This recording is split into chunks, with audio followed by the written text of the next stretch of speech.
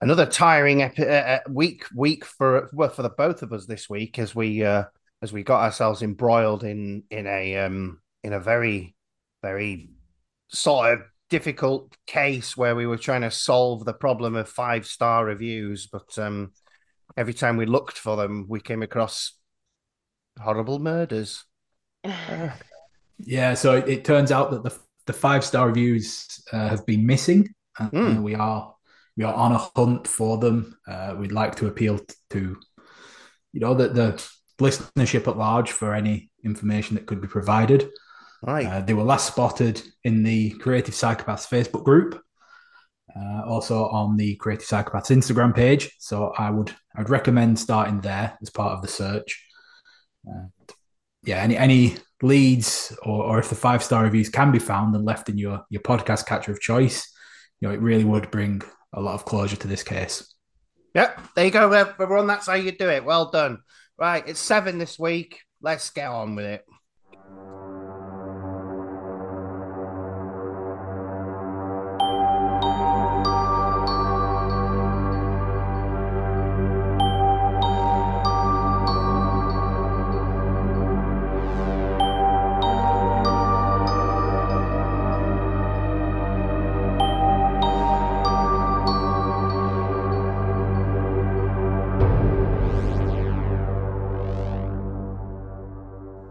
Hello, everyone, and welcome to Creative Psychopaths, a horror movie podcast and the world's premier kitchen for horror sandwiches.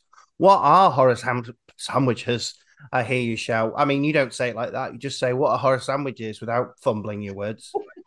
Um, well, I'll tell you what they are. It's a lovely movie filling surrounded by two slices of wonderful, wonderful chatty goodness. I'm Mark, and as always, I'm joined by Matthew. Hello. Hello, how are you this week? I'm very chipper, That's nice to running hear. in complete contrary to the film that we've just watched, which is terribly miserable. Ter- Terribly miserable, terribly miserable. And that third voice you can hear is we're joined by one of the rolling co-hosts of the Movie Duel podcast. So they're getting a lot out of us this month. Vanessa, hello. Hi. Hi. How are you this fine day? Well, it's pretty grey and miserable here. I don't know. I don't know where you guys are based, but in Scotland we've had the worst like 5 or 6 weeks of weather that I can never remember in the summer. So yeah, not that chipper, just on account of the crap weather. But apart from that, well, That's pretty good. Well, as it happens, I was recording last week's episode on holiday in Scotland, oh, whereabouts? and it was in Ballantrae, sort of between Ayr and Stranraer. Mm, mm. So it was on the coast, and we had one really nice day.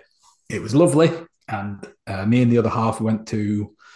Uh, well, we found it sort of a nature reserve area. Went for a nice walk in nature. Got about halfway across the river, and the heavens opened, and we realised that we hadn't taken rain jackets with us. Oh no. Sort of feel like going to Scotland without a rain jacket is on you. Well, we did. Uh, We took them with us. no, you just didn't. We just not that one day. Yeah. The sun is shining. There's not a cloud in the sky. We can't be caught out with this. That's And I also got unfortunately. bitten to buggery just by some kind of insects. I don't think they were mosquitoes because they didn't come out like the way that I normally get mosquito bites. But yeah, something got me good and proper. Maybe it, Midges. maybe I don't know. I don't normally get bit by midges, so I'd be All surprised. right. Hmm. But this isn't Matthew's health clinic. It's maybe it's some kind of super midgie, some sort of new type that's going to take over the world, and before you know it, will be I don't know some kind of midgie demic, midge but demic. a few weeks ago, I got bitten by something, and the bite came out exactly like a Lyme disease bite comes. Oh right, So I thought, oh, I'm feeling okay. There's no problems, no concerns, but this bite came out very much like it, and I realised later that I really should have taken a picture of it so that I could have just blagged a few days off work when I needed to. Can you blag a few days off work with Lyme disease? Does that work? Is it not? Well, Is it not slightly longer lasting than a couple of days off?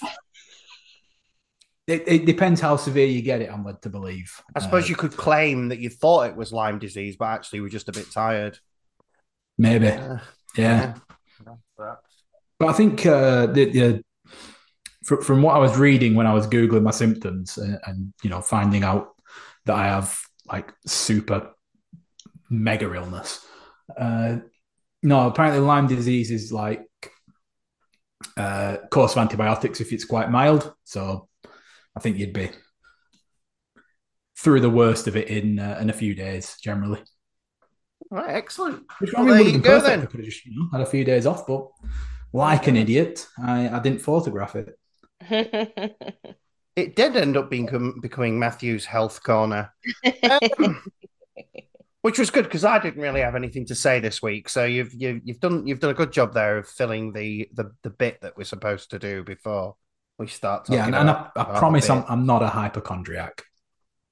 No, it's okay if you are. I don't mind. You could be one of those guys who had there's the old gravestone that says "I told you I was ill." That'd be a good one. Yeah, although not that I wish for you to have a gravestone anytime soon. 100 years old, I'll let you have. I'm not in charge of these things. Unless we could make it, carry Evil Dead, if I could stick my hand out and scare some folk. Well, you want to rise from the grave, like, Yeah, that I think that's in keeping with what we do here. yeah, okay. Like Altered Beast, he rose from the grave. Yeah, I mean, I'm not willing to put in any sort of effort to try and make it a reality because I don't think it's worth the risk. But No, we'll hire some sort of what is it? What do they call him? A necromancer to get you going. Anyway, we're whiffling on now. So let's get into it. Let's yeah, do well, whatever we we're have a gonna new do. guest, don't we? A first timer, Yeah. which makes our jobs easier because it means we can just go and ask them all our lovely questions that we like to bring on. So we'll start right from the beginning with you then, Vanessa. What's the when did you become a horror fan? I was having a think about this, and I think it was when I was quite young. I got into Stephen King books when I was like, I don't know, probably when I was still in kind of primary school, like towards the end of primary school. And things like Erie, Indiana, and I don't know if you remember the Australian show Round the Twist that used to be on. That was, I don't Absolutely. know if it was quite horror, but There was some messed up stuff in it, weren't there? Though? yeah, yeah. So I remember watching stuff like that. I also remember reading the Point horror books, um, which were quite creepy as well, actually. And that must have been around about when I was kind of like 12, 13. And all of my friends were obsessed with like ghosts and aliens and just anything creepy or unexplained. I started watching the X Files probably about the same time. So it was all that kind of like mid 90s horror that was the kind of like gateway drug, I suppose, if you like.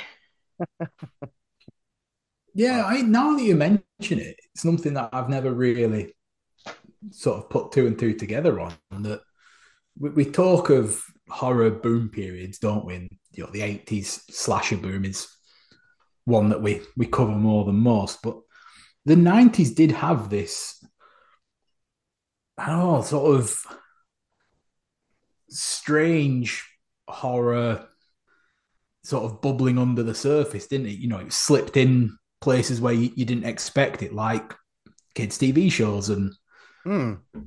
uh,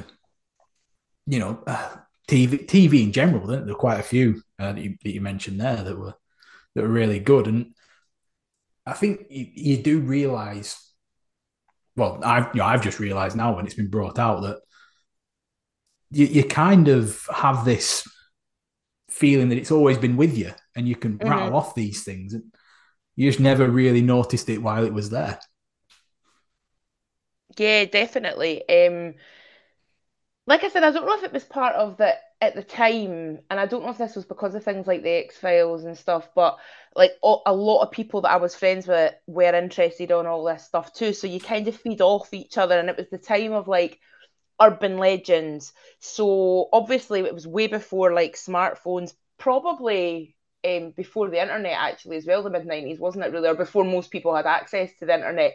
So we would pardon me, we would like get together at sleepovers and stuff and sit and tell each other ghost stories and these urban legends where it would be like, oh, a friend of a friend or an uncle of a friend, these stories that were obviously nonsense but everybody believed. And because we didn't have any way to verify any of that, because you didn't have the internet and stuff, you just kind of took it that a lot of that was true. Yeah. It's the Blair Witch phenomenon, isn't it? Mm. That was exactly what that was trading on. Yeah, definitely. Yeah. Yeah, you're right. Of course, There was a lot of ghost stuff knocking around, and I remember in the 90s sitting around telling, and it must float through every generation, but you sit around telling these stories that you've heard. And I remember there was one about an evil teddy bear or something like that that was real. It was a real good one. We might have to do a slice of bread on that one day, Matthew. yeah, I'm thinking when I was in the 90s, it was always sharing Goosebumps books around as well and Oh yeah. watching the series. And Are You Yeah. Afraid of the Dark?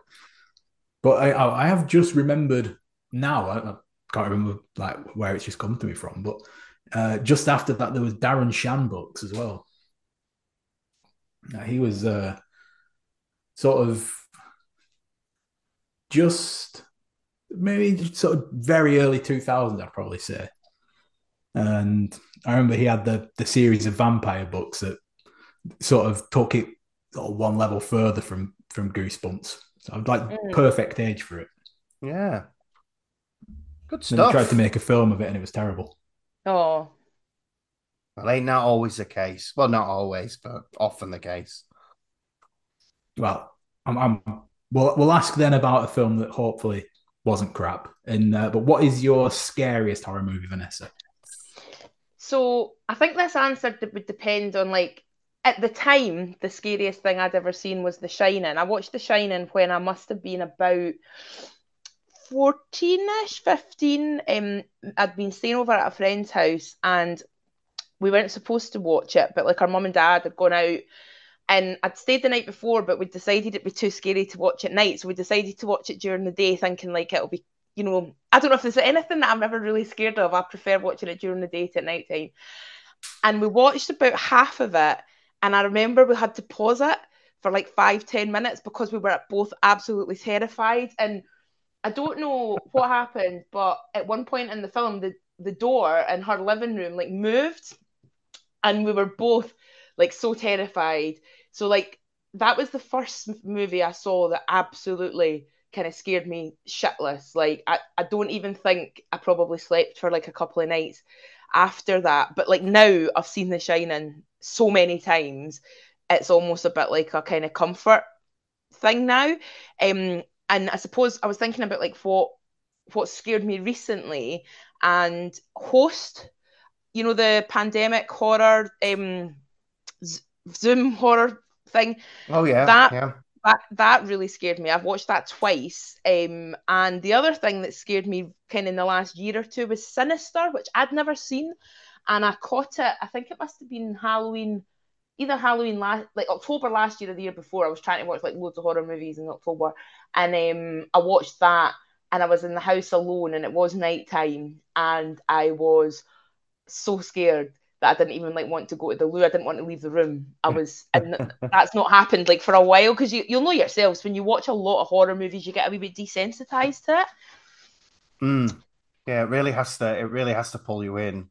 And I Yeah. often I often find that it's situational, like what you just said. You sort of have to be on your own and in the dark and really get dragged into it. And that's when it grabs you because often you find if you watch with somebody else, you maybe make a bit of fun of it or it doesn't have the same effect. It can be quite conditional, I think, horror movies. But Well, what did we covered Sinister fairly recently, didn't we? And, like, when we did it, I was sort of in the final stages of moving house, Right. and thankfully we got away with it. There has been no new house shenanigans from demons yet.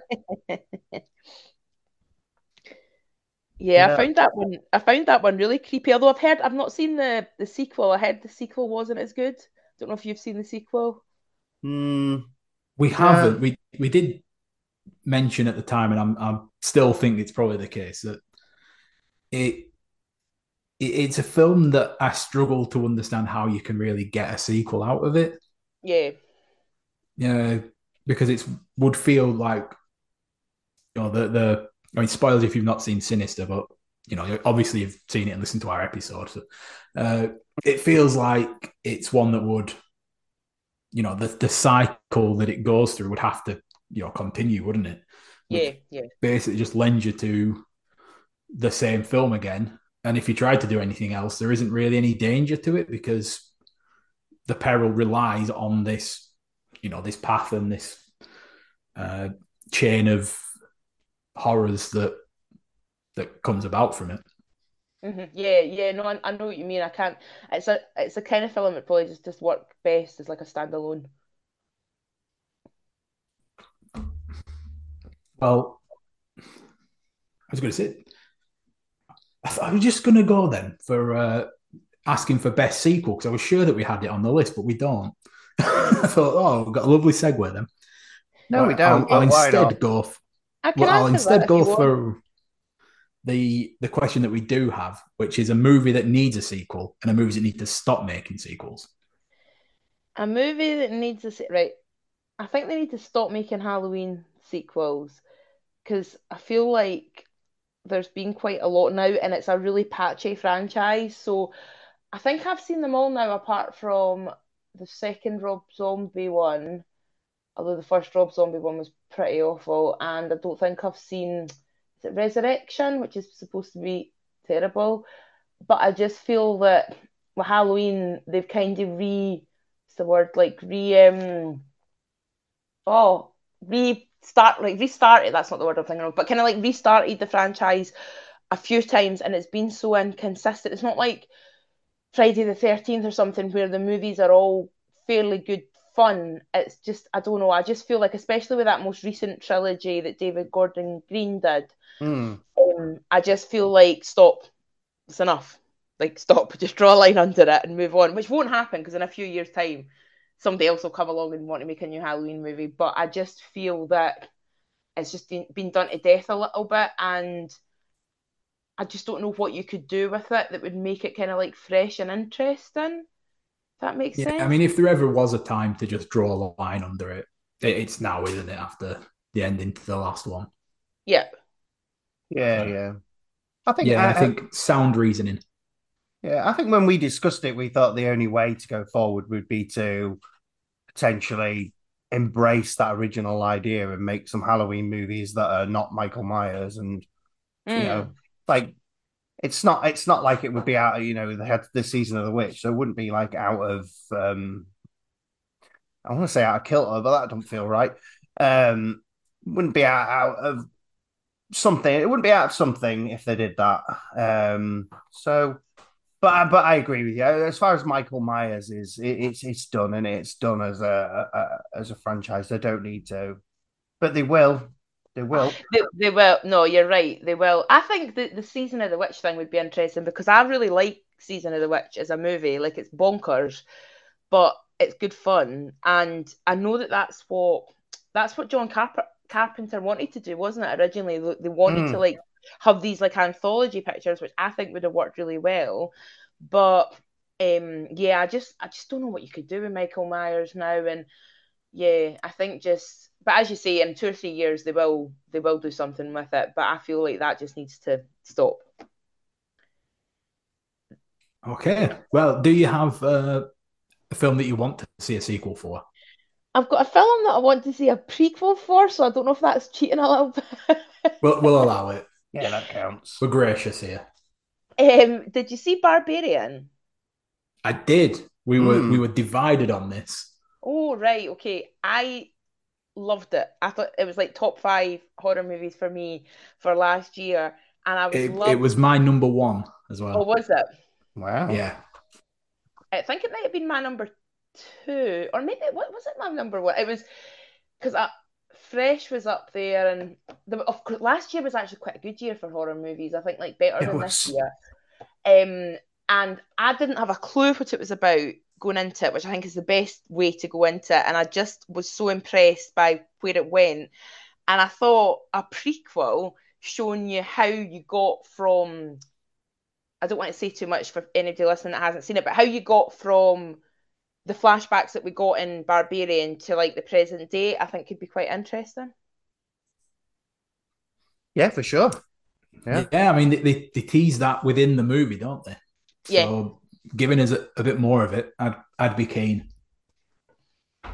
Yeah, I think that was the bit I found most interesting about it, the sort of flashback bits. So Right, right. I'd be quite happy to see that. Yeah.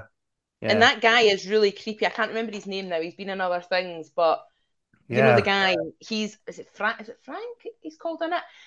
The actor has got like this brilliant creepy face, and I just think that he could easily carry a whole movie just about like how you got to where the present day. I just think that would be really interesting. But I think I don't know if it's more likely that you get a straight sequel, but I just thought a prequel might be quite good. No, yeah, I think I will definitely allow it just because I liked your idea. So yeah, prequels are allowed in this question now. Ultimately, we allow anything, I think. As long as you're talking about horror movies, we're quite happy. Yeah, yeah. But you're right, There last have been year was times where we've had to come very loose on rules, haven't we? yeah, well, why not? Yeah, why not? But you're right, last year was cracking for horror movies. We did really well. Um it was hard to choose. Um this year I don't think anything's come out that particularly has jumped up at me. But anyway, that's for another day. Yeah, we'll save this conversation to December. Mm-hmm. But right, so the next one we've got then is what is your favorite franchise? Ooh. Probably the Scream franchise. Scream's probably my favorite horror movie. And when I was talking earlier about like mid-90s stuff, even though I think some aren't as good, like I don't think three's as good, I still enjoy watching them all. And the only other one I thought that came close was maybe Final Destination, because again, I think the consistency in Final Destination stays pretty high, maybe with like one exception, but Scream definitely would be my favourite franchise. Good shout that. It's a good choice. Yeah, yeah, we are Scream supporters here, aren't we? Yay. Absolutely. I think Absolutely. I actually did say that when I first came on as well, but I think I've since backtracked and gone for Evil Dead.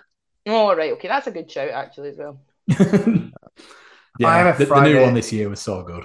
Mm, loved it. Yeah, it was. Oh yeah, we did get treated to that this year. Oh yeah. That's And the true. new That was Scream good. film too. It was good as well.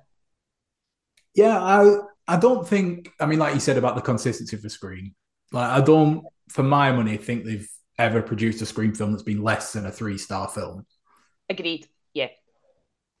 You know, they've they've all at worst been an enjoyable watch for me.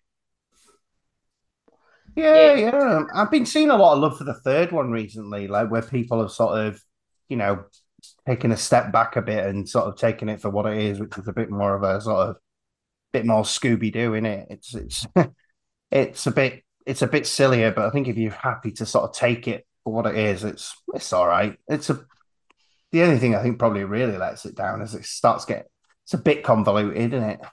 Mm. Um, I think overall, if you take it on board as just a silly film, I think it's pretty all right. I think it was only this last one that I didn't really like. Yeah, I would say that the last one and three are the two ones that were the weakest for me. But Yeah. Yeah. again, I didn't hate any of it, and I certainly didn't sort of want my time or money back from watching them. No, no. And what you want from a good franchise is consistency across the board. Like you want it to follow you want it to be among the same themes, but manage to slightly up its game every time, which Scream manages to do all the time. So it does such a good job as a franchise, and the fact that they managed to reboot it and reboot it well is impressive. Yeah. Um, yeah. So yeah, good stuff. That's a good choice, that one. Yeah, and you also had the double benefit of answering the next question, which was just going to be what's your favorite horror movie. So we've covered that as well. Yeah, Yeah. definitely Scream. I mean, you could Right choose then, something else so if you want. Just yeah, or you can give us your number two if you prefer. Number two, same director, is probably Nightmare on Elm Street. that was good. That's a good one too. We've covered that one as well. September sleepover. That's coming up We're again very close to soon. it, aren't we? We are. We I've are. got picked my PJs out already. Lovely. Can't wait. Can't wait for the PJs and the exciting party games that we're going to play. All right. Anyway, Well, on that note, shall we dive into our film of the week then? oh, the lovely filling. Yes, let's have some of that. So we are, if you have been paying attention to the episode description, we are going to talk about Seven. I'm not going to do the SE7EN thing because, well, for a start, it's a mouthful, and we did quite a lot of that with Mithrigan, didn't we, earlier in the year? Yeah, So we did. We it's did. just Seven. Also, the cover of my DVD didn't have the seven thing; it just had the word, so I'm using it. So the film is from 1995. I actually thought it was later than that. And yeah, the director is David Fincher and written by Andrew Kevin Walker. And for our cast, we have Morgan Freeman as Somerset, Brad Pitt as Mills, Gwyneth Paltrow as Tracy, and then, well, not not in the opening credits and didn't do any press for it because he wanted to keep the twist a secret. Kevin Spacey as John Doe. So I think the first thing, I know we said we'd stopped with the questions and we were going to talk about the film, but why did you choose this, Vanessa? Because it's not your standard horror film, is it? No, I think there's quite a lot of discourse around whether or not Seven is a horror movie or whether it's a thriller. I think it's probably a bit of both. It was way before the whole torture porn stuff, like Saw and stuff, but I think there's like a lot of elements in that make it a horror movie. And the first time I saw Seven, I definitely wasn't 18, and it was a sleepover. In my mum and dad's house, and my mum and dad were in bed. Me and all my friends were in the living room. It was late; it must have been after midnight, and we watched Seven. And I remember the sloth bit, and we all completely lost the plot at that bit. And I think that's why I consider it a horror movie because I think it's genuinely like frightening, like really frightening. Mm. Even more so now that I'm older, watching it. And yeah, I think it's a perfect movie. It's in my probably top 10 horror movies. I think there's absolutely nothing wrong with it. There's like when I was watching it the other night in preparation for this, I was thinking like, is there anything that I would even change about it? And I don't think there's anything. It's a perfect length. It's not like a lot of modern films that have an extra 20 or 30 minutes that you could get rid of. It's just tight, amazing performances. And like I said, I think it's genuinely quite frightening. So yeah, I'm going to agree with you obviously because what you've said is All pretty true. much exactly what the film sets out to do, isn't it? But it's weird in that it's this film where the horror exists sort of around the fringes, doesn't it? Yeah.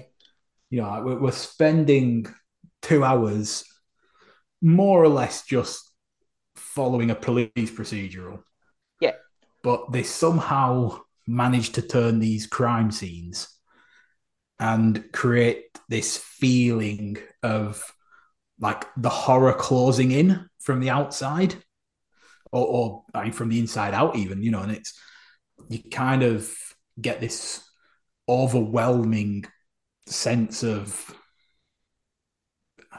I want to say, sort of paranoia that this really disgusting horror is like it's going to get worse. We're rushing towards some sort of nexus point where it's all going to go tits up. I mean, obviously we do come the end of it, but Yeah. like there's and like I don't know what you guys think, but for me, the sort of the crime scenes are just the right amount of disgusting to to be affecting. You know, they look realistic enough where, but at the same time, they don't show all that much of it. They sort of, show you these. It's mostly like photographs, isn't it? And uh, sort of framed outside while we're focusing on our main characters, that you can sort of blow it up a bit more in your mind and make it even worse. Right, yeah. Yeah. I think basically agreeing with you here, but like the the crime scenes are not sensationalized in any way, which is they're grim and awful, and there are a couple of them where you almost feel like you could imagine what the smell would be like, like especially the gluttony one, you know, when they walk into and you just sort of you've got this vague idea of how wretched it must smell in there.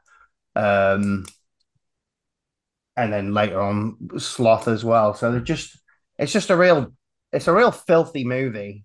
In terms of all that, it doesn't try to make itself anything like Hollywood. Or at least I don't think so. But in terms of whether it's a horror or not, I think there's enough tension between murders that it does. Yeah, and to be honest, when we get there, it's got probably one of the best jump scares in movies. So, given all that, it's got to be on it. Yeah, and I don't know about you guys, but this film left me with the same feelings I get while watching a good out and out horror film, even without doing any of the stuff that a normal horror film does. Like, we're not shown the horror, we're shown the aftermath of the horror, aren't we? Yeah. Yet Yeah, somehow that still gives me the same feeling of dread and unease and anxiety that a plethora of other great horror films have done following a more standard creation. yeah. It's so nihilistic as well. Like you said about like the feeling, like there's a lot of horror movies that I think are quite fun, like Scream and Nightmare on Elm Street that I mentioned. Like I find them quite fun movies, but there's something about Seven that's so nihilistic and so like without hope that it does leave you after it feeling a bit like Hmm, you need to yeah, put on like a comedy or something. You need to like cleanse yourself by putting on something funny or whatever, because it does stay with you and it doesn't have a particularly happy ending either. And I like that. I like horror movies that have quite bleak endings, and this certainly does. yeah, yeah. This is probably one of the bleakest endings. It certainly for the time, and at least it's become a bit of a trope. I've found certainly from maybe the 2000s onward, or a little bit after that, where everything was such a real downbeat ending, to the point where I was getting sick of it. Um, you know, but this is the sort of real, early doors of just leaving you on. Well, that was awful. It leaves you with a bad taste. Yeah. Um, which I mean, the whole movie leaves you with a bad taste, I'd say. Um, Yeah, I would say with this one, because we've spoken about downbeat endings in the past, haven't we? And hmm, how they can be good, they can be bad, and the thing that I think that this one does, I don't want to say differently because a lot of films have done it since, but it gives you that downer ending, but also it's also laid out in a fact that it's so inevitable. It's the only, well, it's one of two ways that the film can go, isn't there? Really, come the end of it, and they're both just as depressing as each other. Yeah. And it's I think like what you're saying, that how dirty and the bad taste that it leaves with you is just because of that inevitability. Mm. And you're just there going, well, yeah, there was never going to be an ending of this where the main characters go, oof, oh, we got, oh, it was rough for a minute, but we made it through, didn't we? That was never on the table. No. Yeah, no, you're right. Yeah, the expectation is not not happy, is it? Yeah, No, yeah, and when it tells you that as well, you see it when Morgan Freeman opens the box at the end, that it's all laid out in front of him, isn't it? Where it's this is the game, this is what's been happening, and we've lost just in that moment. right. Yeah, yeah, Yeah. yeah. The ending, I Superbly. mean, oh, sorry. No, no, you go. No, I was just going to say, like, obviously the ending now, like, I mean, I've seen this film so many times, it doesn't have the same effect on me, the end, as it did the first time I saw it. But, and obviously as well, it's kind of been memed, like, you see a lot of memes where, what's in the box and all of that stuff. And I don't know if that maybe takes away, but like the very first time I saw it, and obviously I was too young, I think, at the time when I saw it, but I was so shocked by, because there is this growing sense of dread when Kevin Spacey's character John Doe, like, something bad's going to happen, but I think the first time I saw it, I didn't expect it to be as awful as that, and for it to, yeah, I think the ending, as you say, maybe now it has been done more in other things, but at the time it was a pretty shocking ending, I think. Yeah, yeah. I understand what you're saying, and I was like, when I was watching it this time around, sort of wondering whether it had much effect on me. But actually, the two actors sell it so well, especially Brad Pitt's fight between his wrath ultimately, and what his convictions are, and you could see all that in the acting. Yeah. And circling back around to some of the other stuff, the acting in this is really great. Like we talked about, sometimes a sort of forced thing, but they do such a good job. I think they do such a good job of settling into the two characters that it's easy to take them as they are. They just and I think part of that's probably attention to detail from the director, which I'll get into some other stuff about that. But like Somerset feels like a well-rounded a character, and so does Mills, and so do all the other people around him. It's all very well-rounded and very, like it just sits really well. The acting is fantastic, um, subtle almost. Yeah, and I love as well the dynamic that's built up between them, because at the start of the film, so they're a bit at loggerheads, aren't they? And you get Morgan Freeman as this sort of serene, sort of calm, cultured, uh, gentle detective almost, and then Brad Pitt is this like caged animal wanting to get out and do what he can, and make his mark, sort of thing. And then eventually, it's you see them rubbing off on each other. So Brad Pitt gets those books, doesn't he? But he gets the Cliff Notes version, and gets in a bit further down the line, and you can see the thought processes there, and sort of his edges get smoothed off a bit, and Somerset gets a bit more vibrant, a bit angry, and like the way that the two of them progress throughout the film really is wonderful. Yeah, yeah, it's fantastic. There's a real good, I love attention to detail. Well, at least I think between the two of them, to just show character. And it's almost blink and you miss it. But at one point, after Somerset gets invited to the house, they sort of sat talking, and he asked for a glass of wine. Yeah. And Brad Pitt comes over with basically a pint glass full of wine. It's not quite, but it's a tumbler, isn't it? It's certainly a lot of wine. Yeah. And he hands it over to him, and the other guy's fine. And then it just very subtly at the end of that scene, Morgan Freeman, oh sorry, Somerset is like, it's such a moment of, you know, you've got this moment where Brad Pitt didn't give a shit what class he put it in, and then that Somerset was expecting a proper glass of wine, and it really, I love those tiny little attention to detail that I thought was just it just slipped in there. That was fantastic. I do Yeah, have a that the fact that the whole apartment shakes with the subway, and then they Yeah. tell the story about it as yeah well. yeah It's furnished just to give these characters outside lives, isn't it? It's just yeah good screenwriting. It's as simple as that. yeah it There's some is yeah there's comedy in it as well. Like I'd kind of forgotten, but like the stuff with the apartment shaking and the stuff like with the cliff notes. And then there's the guy, I don't know the actor's name, but he was the drill sergeant in Full Metal Jacket. It was like the police chief.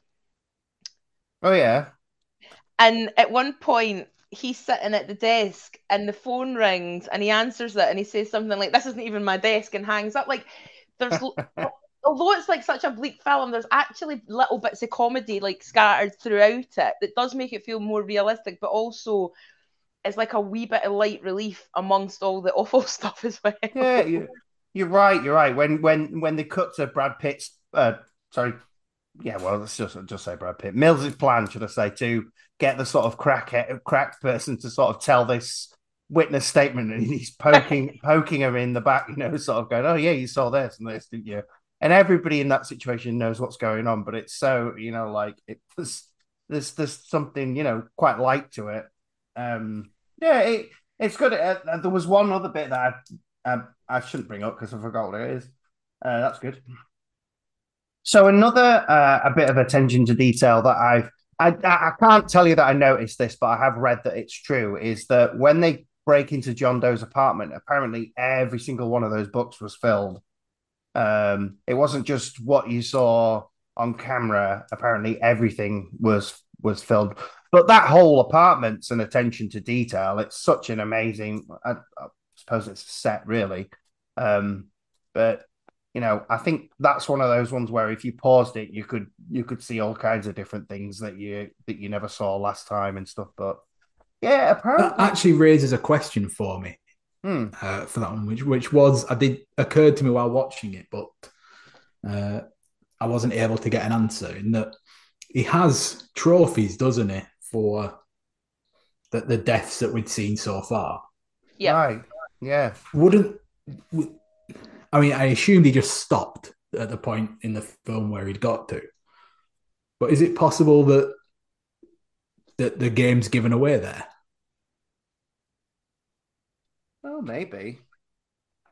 I never really thought about it. Yeah. It also makes you wonder why, given that the ending is him being killed. But Yeah. who I am I? kind of Who was am I thinking to do I was this? thinking as well though, like the killings are so well planned and elaborate. I find it hard to believe that the guy that he killed, the gluttony, the first one that we see in the movie, is Mhm. the first time that he's killed. Like, in my head, I think he must have done some like test runs where he's maybe like cocked some of the detail up, so he's had to, you know what I mean? Like, Yeah, Yeah, because I maybe. mean, he's not just starting with sloth, is he? And just sort of, I'll just potter around with this for a year and then lurch yeah, into action for the rest of them later. yeah, of course, because Sloth would have had to been the first one, wouldn't it? Because that was like a whole Yeah. year, and in that year, I'm kind of like, would you have not maybe tried to do a couple, and maybe they haven't quite worked out, or whatever. Like I find it hard to believe that the ones that we see in the movie are the only time that he's ever killed. I think that there must have been something prior to that. Yeah, I don't know. I think I always get the feeling from John Doe or Kevin Spacey's character is that he considers himself to be, above all that, that he isn't without fault. He wasn't expecting them to show up to his apartment, like he had all that stuff. He wasn't expecting them there. Um, he's got all this stuff, I think, mapped out, and I don't think he was ever in any doubt that he would be able to achieve what he achieved. But unless you've got anything else to say about that, I think we should talk about Sloth. Because to be fair, Let's talk about Sloth. I'm ready. It is probably the most memorable thing. Well, maybe the second most memorable thing in the movie, apart from what's in the box. Because I know I didn't expect it, and I don't know anyone else who would have expected it. So they obviously, for those, well, we always do spoilers anyway. So, they show up to this apartment, there's magic trees everywhere, which is weird anyway. And then they obviously come across a dead body. But he's not dead. And that moment where he springs back to life it really is, I think, one of the best jump scares in cinema. Because it's so unexpected. Yeah, I can't think of a single one better. Yeah. Yeah, it's brilliant because I mean he looks like a corpse, and it's horrific enough. Like you said, the magic trees and the fact that he's like strapped to this bed, he's got all these sores. I think his hand or something's cut off, and That's right, yeah.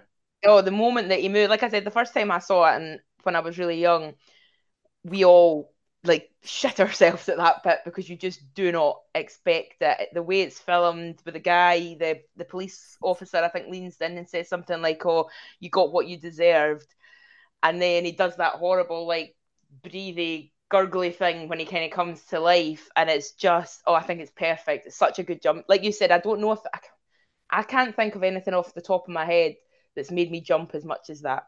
No, yeah, that is a great one. It really is good. The beauty of it is something that you just mentioned there, in that it, you know how jump scares normally give you the bit where they scare the cat first and then Yeah, deliver it. It does that really great thing when Dr. Cox from Scrubs, when he does that lean in and says, you got what you deserve, and we all lean in with him and just go, is this something to do with, is he the killer or something like that? Is it, yeah, because we have no idea at this point. Yeah. So it drags us in and then just gives us that real blow up moment that it's, oh, yeah, gets me just thinking about it now. Yeah. Yeah.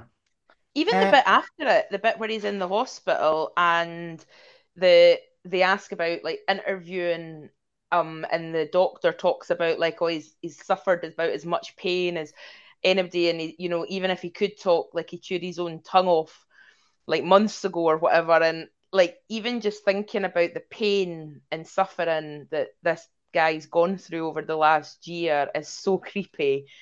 It's just, oh, it's not worth even thinking about. Yeah. Yeah. Well, I think the other kill then that I want to talk about is Lust, Mm. which actually what they managed to do with this is they don't show you any of it, but the reaction of the actor or the person who has had this forced happen to him when they get to the place and when they have him in the interview room is, I think it's really amazing acting. It's and that's the horror of that one, that harrowing. Like you literally, or for me, I'm going. This guy will never ever be right in his entire life. He'll never get over this. He's never, whatever therapy they give him, he's never going to go back to be able to live a normal life. And the fact that they show it not through the killer or even the killing, just this man, this awful thing that's happened to him. I think it's really, really, really well done. The other thing that they do as well is show you the murder weapon. Yes, Mm-hmm. yeah, And yeah, then yeah. you go, right, well, I can piece these two together. And you just Yeah, You just exactly. build the whole image in your head, don't you? Yeah, it's really, really well done.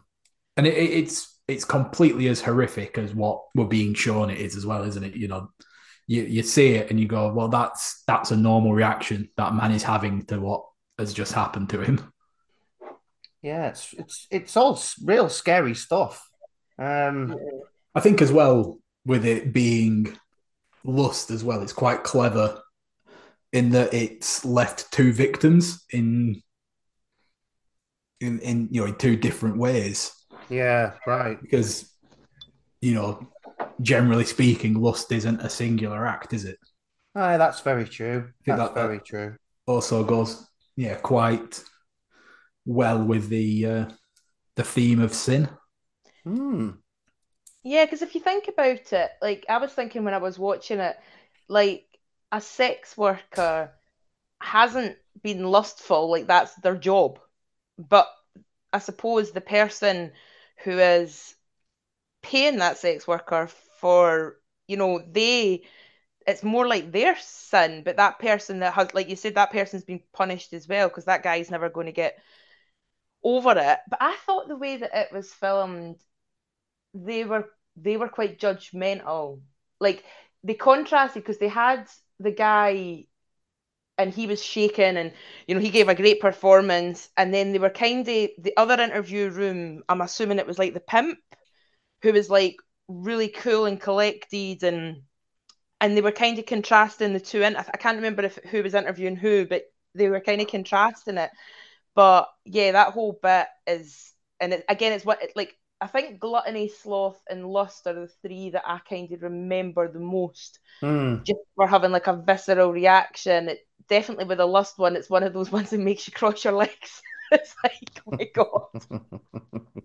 Yeah, absolutely, for sure, for sure. I'm going to talk about something that makes the John Doe uh, a bit more of an interesting villain because of that. You know, we're saying with lust just there, and also with wrath at the end, is that he sees himself, doesn't he, as this sort of avenging angel kind of figure, but lust and wrath is and envy as well. You know, his sin.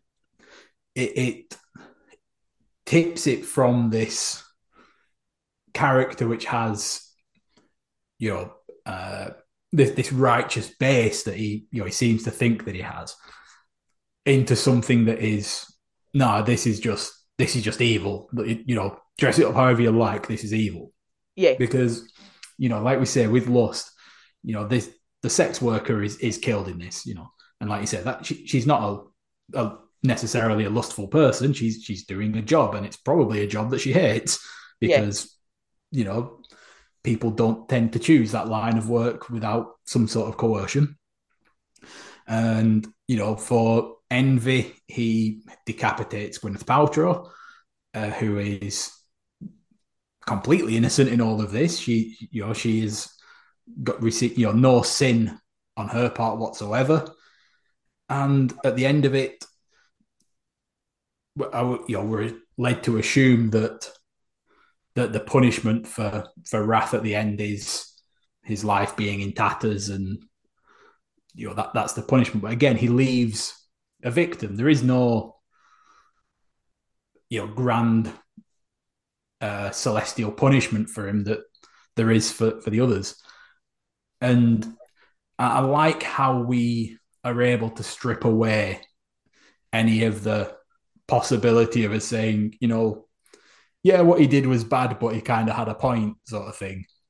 And it's moved instead to very purely what he did was just pure evil. yeah. Yeah, yeah. Um, let's see. I've got three more points, if that's all right. Go on, hit Uh, us with one then. well, the first question that it's actually a question. Is oh, I don't know if it is a question. Anyway, what city are they in?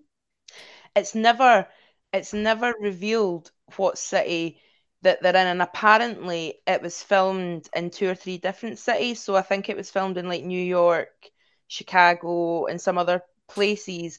But I thought the city remained unnamed because it was just supposed to be this kind of like hellscape. And they talk like when Mills and Somerset and Tracy are having dinner, she talked like you get the impression she didn't want to move there. She quite liked where they lived before, which I got the impression was maybe more kind of like in the country. Hmm? And he wanted to move to this city to pursue this career, and he wanted to be in like the nitty gritty. But it's this awful city. It's constantly raining. But I think it's intentional that they don't name it. It kind of reminded me a wee bit of like I don't know, like Gotham City or something. Yeah, I Just was this, going to say the same. Yeah. yeah, just this kind of hellish place that's riddled with crime and everybody's miserable. And I think it, well, from what I've read, like I did do a wee bit of kind of like trying to do a wee bit of background reading. I think that might have been intentional. And I think it works as well, actually, not knowing. I think I mean, it's deliberate, obviously, isn't it? But I think there's that thing that goes throughout the film about humanity and is it worth it, or are we too corrupted and giving into these deadly sins? And when you don't name the city, it sort of spreads that out, doesn't it, and makes you go. It's more of a thesis on humanity when you Right. can't Yeah. turn around and go, oh well, the New Yorkers, or oh that's just what people are like in Detroit, but it's nice here. Yeah. It allows you to go, okay, what are we saying about people as a whole here? And for all of the misery and griminess of the film, it does end on that note of people are worth trying to fight for, which is strangely optimistic throughout all of this, but quite nice at the same time that it's not, there's a candle flickering in the darkness somewhere. I like that bit, but I read that that was apparently put in post production because they did test screenings and the audience thought the end was so pessimistic that they added that. Is it an Ernest Hemingway quote or something? I think that Morgan Freeman's character reads, but I quite like that as well because it does give you like a little bit, like you Yeah. say, the hope after what's really quite a bleak. Well, I say it's really bleak right enough, and I do rewatch this film fairly regularly, so I don't know what that says about me. Yeah, but I think it also goes back to that conversation that Mills and Somerset have in the bar, isn't it? Where they were talking about apathy and how it's the easy choice, and that's what people are like, and it's nice that Mills is so steadfast in his defense of people, of wanting to wanting to protect and serve, how his idea as a policeman comes about. And it makes his downfall at the end all the more painful from it, but it gives us that little, like I say, that little glimmer of hope that it's rubbed off, and hopefully it will make Somerset more of the man that we kind of know he is, but has been browbeaten into hiding Yeah. Yeah. or suppressing. It's interesting that you say that because I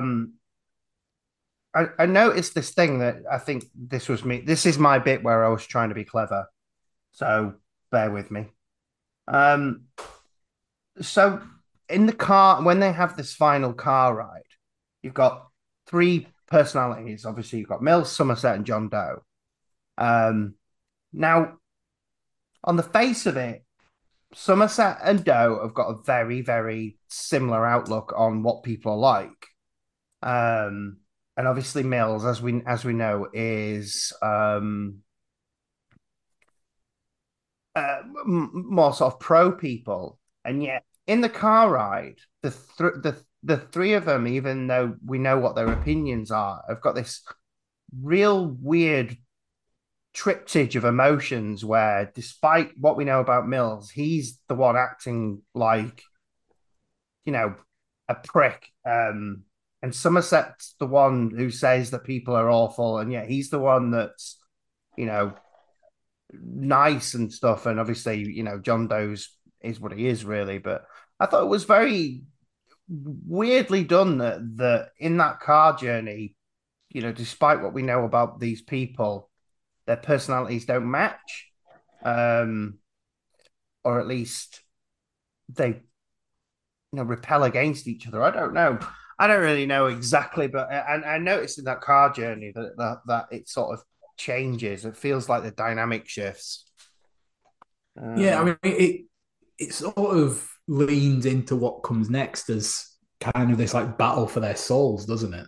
Mm, Uh, which means obviously leans us right into the sin thing, in that he's trying to win them over into the hopelessness of it all. And when you look at it like that, in that he's got Mills who's trying to eh, eh, espouse the virtues of humanity, and John Doe trying to uh, highlight the sins. It puts us in this place where Somerset's the main character now, isn't it? It's all about him. And when it's at the end of the film, and he does say that little line about humanity being worth fighting for, it kind of makes you think, you know what, John Doe didn't win after all, did he? Yeah. And it's this strange, like we said, this strange little happy note to leave on, uh, which is probably the happiest the film ever gets, isn't it? a little sorbet at the end, just to. And the other thing is, and I think that comes through this, and you can very much see with Fincher that his daughter was born in 1994, so it would have been when he was making this. So you can obviously see why children and fatherhood is so strong in it and a strong motivator. And I think him, part of this from him is him going, it's okay. We can bring a kid into this world. It's almost like he's trying to tell himself, isn't it? That Yeah.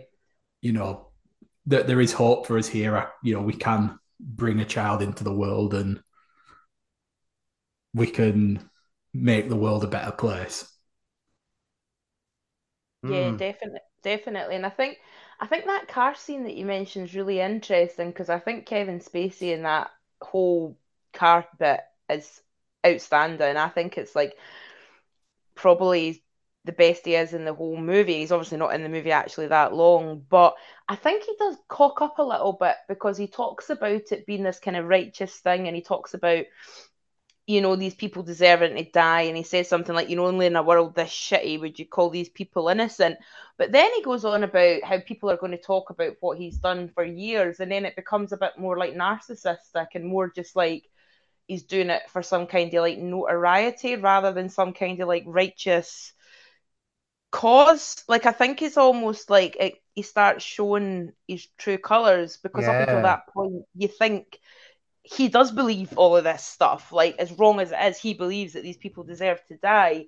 But the minute he starts talking about people are going to talk about this and study it and remember it for years, I started thinking, well, was that your real motivation actually? Has it nothing to do with how sinful apparently these people are? Is it more just that you want the notoriety and the fame and stuff? mm, Yeah, I yeah, mean, it goes in what we said earlier, didn't we, about the victims and the ones that they that weren't sinners Yep. being. I use that in inverted commas as well, because I think we've moved past the idea of the seven deadly sins and realised that those problems are myriad and complex, and you can't just put them down to evil. But anyway, but it puts us down as the idea that those victims as well, doesn't it? The mask slips. This isn't a righteous thing. This is an evil character. Yeah. mm, absolutely. So I think we're probably more or less done. But Oh, After what we've said, I do just want to ask you both a question because when I first watched the film, uh, this is something that my dad said. But do you think that Somerset should have killed John Doe at the end rather than Mills? no, because I don't think it would have quite worked the same. I don't think it would have worked with his character either. Like I kind of get, I think what you mean because I suppose that if he did that, that would have saved Mills, who's like the younger guy. Somerset's retiring anyway, and presumably he could. I mean, I don't know what's going to happen next, but presumably he could end up going to jail and stuff. But I don't think it would be in keeping with Somerset's character to do that because I think there's a conversation earlier in the movie where they talk about whether you've ever killed anybody, in the line of duty kind of thing, and Brad Pitt, I'm sure says Mills says he has, and Somerset, I'm sure says he hasn't, and I'm not sure it would be in keeping with his character if that happened. No, Well, I think no. that was the basis for my dad's argument in that they'd set it up for that to be the ending, and they did storyboard the ending for that to be the thing, and he was going to shoot him with basically just saying I'm retiring, and that was going to be roll credits, but that feels a bit too hack 90s action for me. Yeah. But like we said, when it gets to that point where you feel like it's a battle for Somerset's soul, I think you would lose so much of the impact if he was to basically turn wrathful at this point. Yeah, I agree. Yeah. Well, I've got one last thing because I've gone the extra mile for the fans this week. What a hero. I know I am. Because obviously, with this being so successful, they wanted to do a sequel to it called 8, in which I think the Mills got off and somehow got psychic powers. Don't ask me how it works. But eventually, they obviously decided not to make that. But that script still lived on and ended up becoming a movie called Solace with Anthony Hopkins, Jeffrey Dean Morgan, and Colin Farrell, which I watched. Wow. Is that the one where Anthony Hopkins is psychic in it? It is, yeah. So originally, that script for that obviously been changed over the years. Was the script for 8? Wow. So yeah, I watched that. You can see the bones of a Seven movie in there.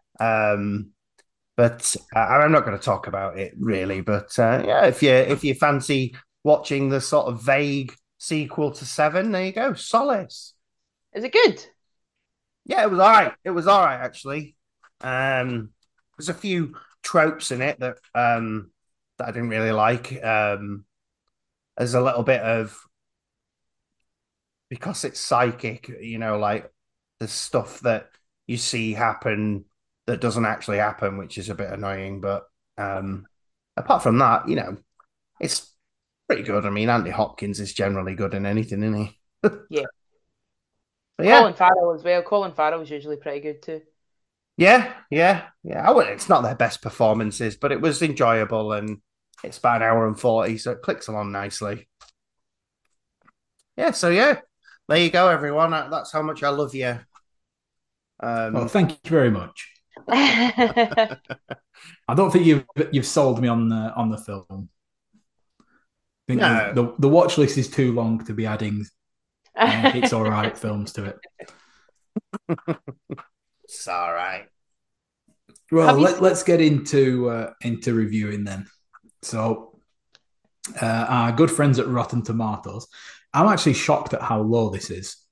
The critics' tomatometer is only at 83%, but it does have an audience score of 95.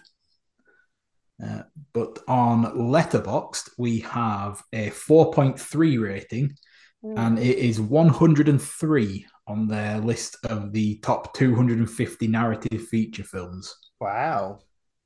So this is not just an all-time great horror film; it's an all-time great film, full stop, according to Absolutely. Letterboxd. Yep. And Well, I'm just going to agree with him. I'm not going to say anything clever nor wrap ups. It's a well, I will give the review system an airing just in case we have new listeners. So we have a shit for bad films, and ooh, that's spooky for your middle of the road, your enjoyables, your not so enjoyable ones, and then the creative psychopath for the very good films. And this is a creative psychopath. It needs no more than that. I Agreed. agree. The most creative of psychopaths. I don't need to say anymore. 100% agree. The only other thing I was going to mention is I don't know if either of you ever watched the Adam and Joe show. Yeah. They did a parody. You know how they used to do like they used to use toys to do like not remakes, but like to kind of send up movies, and they Yeah, did yeah. one for Seven called Toys, and it's available on YouTube. It's not a great like the video and stuff's not great, but it's really really funny. So I would recommend it if anybody hasn't seen it. If you just go onto YouTube and look for like Adam and Joe Seven, and oh no, it's not called Toys. It's called Seven. It's Seven Dwarfs. He's killing all the dwarfs. That's it. Ah, yeah, that's a good premise. I'll have to look that up. Yeah, it's really good. Just the Lovely. Well, Facebooks then. oh, I wasn't that prepared. I had all the other stuff. That's all right. I've got them. So the Facebooks for these. Alistair said the movie that teenage me thought was the peak of cinema. It made me fall in love with film in general, and opened a can of worms that led to me to where I am today. I even performed the monologue that John Stowe speaks from the back of the police car at college. High quality horror thriller for this is often imitated but never replicated. Good stuff. Faye, that's my sister. She said, "I like this movie. That's good. That's a good review." That. Um, I mean, yeah. I mean, she's not wrong. no, she's not wrong. That's what I'm saying. It's a damn good review. Bev said, "Stunning movie. Might have to dust my DVD and watch it this weekend." And I hope that you do, Bev. And Sam said, "Look out for Dr. Cox off Scrubs." And I did. I I saw did. him. We mentioned him. I didn't see him when you saw him, though. I didn't realize it was them. I saw him in the helicopter. Yeah, Um, but I knew it was both of them was him. Yeah. yeah, lovely. Uh, well, Patreon then. While we're here, that's available. We're we're getting round to making it more stuff on there, but it is available. Creative Psychopaths. If you join it, we're definitely going to start doing more stuff. It's And it's just cheap. life's been getting in the way of us at the moment, so we've been doing this and not that, but we promise. Well, yeah, we promise. Right, and And in the meantime, it is cheap. Yeah. Right. last slice. So let's get to our last slice of bread then. So we have some more questions for Vanessa here. Yeah. So we finished our last slice on your favorite horror film, sort of.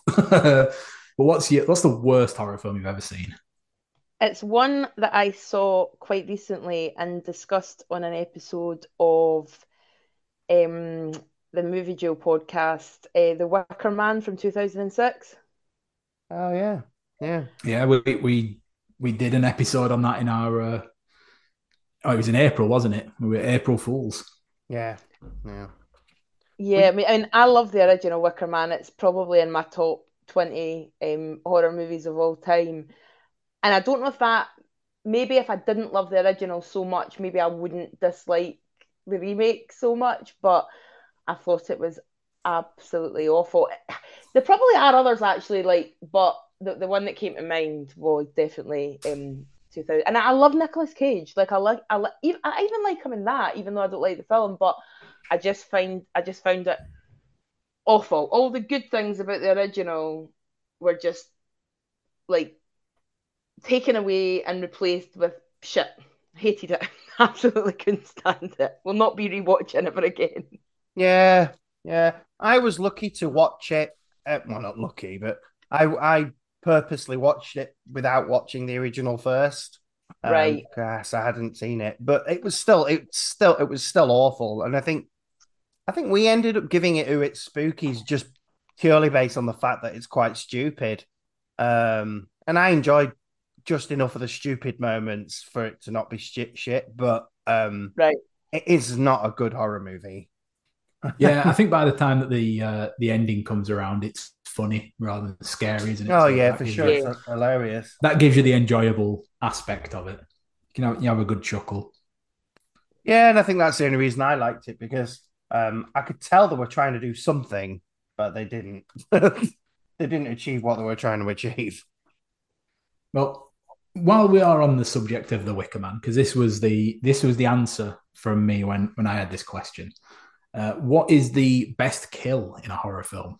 Ooh, It's probably not the best, but the one that kind of jumped to mind was when the girl gets hit by the bus in Final Destination. oh yeah, it comes out of fucking nowhere. It's so good. And do you know, I think it's been done like since then and all that, because I'm sure I've seen that in TV shows and stuff since. But at the Mm. time, I'd never seen it. And as you say, it just absolutely comes out of nowhere. And I just think it's perfect. It's just, I've got a lot of love for the Final Destination movies, I must admit. I find them really enjoyable, kind of comfort movies. And I think that kill is just so unexpected and really funny as well. So, yeah. Yeah, that first movie's full of lots of great kills. Oh, I yeah. was going to say I can only remember the one where it's Sean William Scott dies in it. I remember his kill. I need to watch that again. Yeah, I watched it again recently, and you know, that whole thing with the way that they slowly set up different things, and there's different um red herrings and stuff like that. I really like that, but that that bus one in Final Destination is so good because it just, like I said, comes out of fucking nowhere. She's just in the street and then bang, Yeah. you know. They did that in Mean Girls as well, didn't they? Well, I think it's been done a few times since because I saw it. Did you watch Ozark? No. I'm sure there's a bit in Ozark where somebody unexpectedly gets hit, and it made me think of Final Destination. And I think Final Destination might have been one of the first movies that did it, but I think it has been done a few times since. But Yeah, certainly done to death. Yeah, but yeah, that's a good shout. Yeah, I'm a supporter of that too. So right then, so what is a scary moment from a non-horror movie that you can remember? I think the thing that used to really scare me when I was a kid was in the movie Hook. You know, the Steven Spielberg movie about Captain Hook and Peter Pan, Hmm? which I it gets panned quite a lot, and I don't think Steven Spielberg particularly likes it. But I personally really do enjoy that movie. But see the bit quite near the start where they put one of the pirates in the boo box and they drop scorpions and tarantulas and stuff into the boo box. Yeah, That, and I don't know if it's just because I'm really scared of like creepy crawlies and stuff. Like I hate stuff like that. That absolutely terrified me. And even thinking about it now, the idea of being locked in a small box and somebody just like dropping insects. I mean, I suppose now they do that and like I'm a celebrity and stuff, but at the time that, and even yeah, even now actually thinking about it just makes my skin crawl. So yeah, Hook's not a horror movie, so I think that counts. yeah, I really like Hook. I'm with you. It's one of my favorites. It's one of my favorite Robin Williams ones. He's got some scary bits though. Yeah. Um, Yeah, I think he's come up more than any other filmmaker in this question, hasn't he? Oh, yeah, really? yeah. Spielberg is Yeah, we get a lot of good Indiana at Jones for this one too. he's good at scaring folk. Very Yeah, good at being scary. I'd love it if he did like a proper horror movie because I mean, I suppose. Well, I suppose he has because like Jaws and Jurassic Park are horror, but like if he did like a complete out and out horror movie, I think he'd be brilliant at it. Yeah. I mean, not taking anything away from Toby Hooper, but they say that he had quite a big hand in Poltergeist, and you can see that actually in the Yeah, film. yeah. Another great movie. Yeah, yeah. That's coming up soon. And we're doing that soon. Oh, are you? Oh, great. Yeah. Um, although I don't know if I told Matthew about it. Oh, you have now. I think I messaged you maybe at the time. Um, I've got the list of our upcoming episodes. yeah, but I think I maybe didn't do it. I think I maybe didn't give you the list. Anyway, cut that lot out. Admin over. Yeah. We'll get on to our final question. If you could make any non-horror movie a horror movie, what would you choose? This is possibly a wee bit controversial, but I would choose Mary Poppins because Ooh. I hate Mary Poppins. I cannot stand it as a film. I am not a fan of Julie Andrews at all. I don't like that other, what's that other one? The Sound of Music. And I think if you made Mary Poppins a horror movie, she would hopefully get killed off at the start and then she wouldn't be in the rest of the movie and that would make it much better. So you could have like a serial killer maybe going around London killing like annoying nannies and that would make it a much better film for I me. thought you were going to say annoying children. No, the children are quite annoying as well, and so is what's his name, Dick Van Dyke. I don't like that movie at all, and I know I'm in the minority. I know a lot of people my age have a lot of love for that film, but I really can't stand it. And I think if you were to have a serial killer killing, kind of slasher picking off annoying nannies, that would be a much better movie. And as I said, hopefully she would be killed kind of Drew Barrymore style in the first like 10 or 15 minutes, and she wouldn't be in Oh, the rest of the film. well, I don't know. She's got magic. I reckon she could be the one doing it. Well, that would make her a more interesting character as well. So that would work too.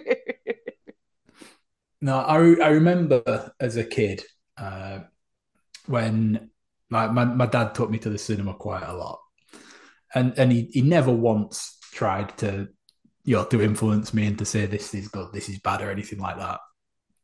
Like to the point where uh, my worst cinema going experience ever was I was 7 years old, and we it was just when the Star Wars re-releases came out. So we saw A New Hope.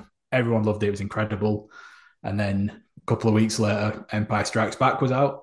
So we went to go to the cinema to go see it, and it was sold out. And the only other option that had seats available that we could see at the time was Lady and the Tramp, which is why Lady and the Tramp is my least favorite film of all time, purely down to that day. But even then, it was always treated open mind, enjoy what you enjoy, whatever, except Mary Poppins. Like, I have never known a world where Mary Poppins was not the enemy. Like, just because of that, it was ingrained in me at such a young age. Oh, really? So, yeah, I'm completely with you on that. I think I'm a bit anti Poppins as well, actually, because although I think it's actually all right, it's too long for a kids' movie. It's far too long. It's about 2.5 hours. Yeah, it's far too long for a kids' movie. I quite liked the Emily. Was it Emily Blunt that did it? I quite liked that one. I quite liked Saving Mr. Banks, the one with Emma Thompson. Oh yeah, that was good. Yeah, yeah. That was a lot better than Mary Poppins was, but I like you said, it's far too long. It's quite depressing, like all the stuff with the dad who's obviously really depressed, and then you've got that weird bit in the middle where it's like this they took some acid and never told anybody, and they jump into like a cartoon. Like the whole, I do not like the entire movie. No, I'm with you. It must have. It must. I mean, the three of us don't like it, so there must be more hate for it than we thought. Um, you know, embrace the what is it? Poppins? I don't know what I'm saying. Um, I've gone mad. It's getting late. Um, Well, on that note, shall we get it all wrapped up then? yes, yeah. Oh Yeah. well, I think Vanessa, while you're here, you really should plug the podcast that you're on. Um, if you want to. Yeah, absolutely. I mean, I know that you had Pete on recently, and the podcast is kind of Pete's podcast, Movie Jail podcast, and there's four of us, Is that right? Or is there three of? No, there's four of us, including me, who kind of regularly co-host. And the whole premise is that we pick a topic. Worst horror remake was one recently. One I was on was like your favorite Paul Verhoeven film, and we both pick a movie and then we talk about both movies. And that's basically it. It's available in all the normal places you get your podcasts. So if you like movies, then please have a listen. Lovely. Yeah, and we fully support it. It's a very good podcast, and you should definitely listen to it. Thank you. Listen to this one first, though, of course. Well, I have it on I've good only authority listened that at some point down the line, I'm going to be on an episode too. It's not to- recorded yet, so fab. you might go all tits up. But yeah, listen to all of them, so eventually you might hear me again. Yes, yeah. Well, we'll let you know when Matthew's on all these podcasts because that'll be fun. It'll be nice to hear him talk to someone professional for a change. Right. Well, let's get out of here then. You've got your sandwich now. It's all wrapped up. Now you can't have a drink. Right. Bye. See you later. Thanks. Bye.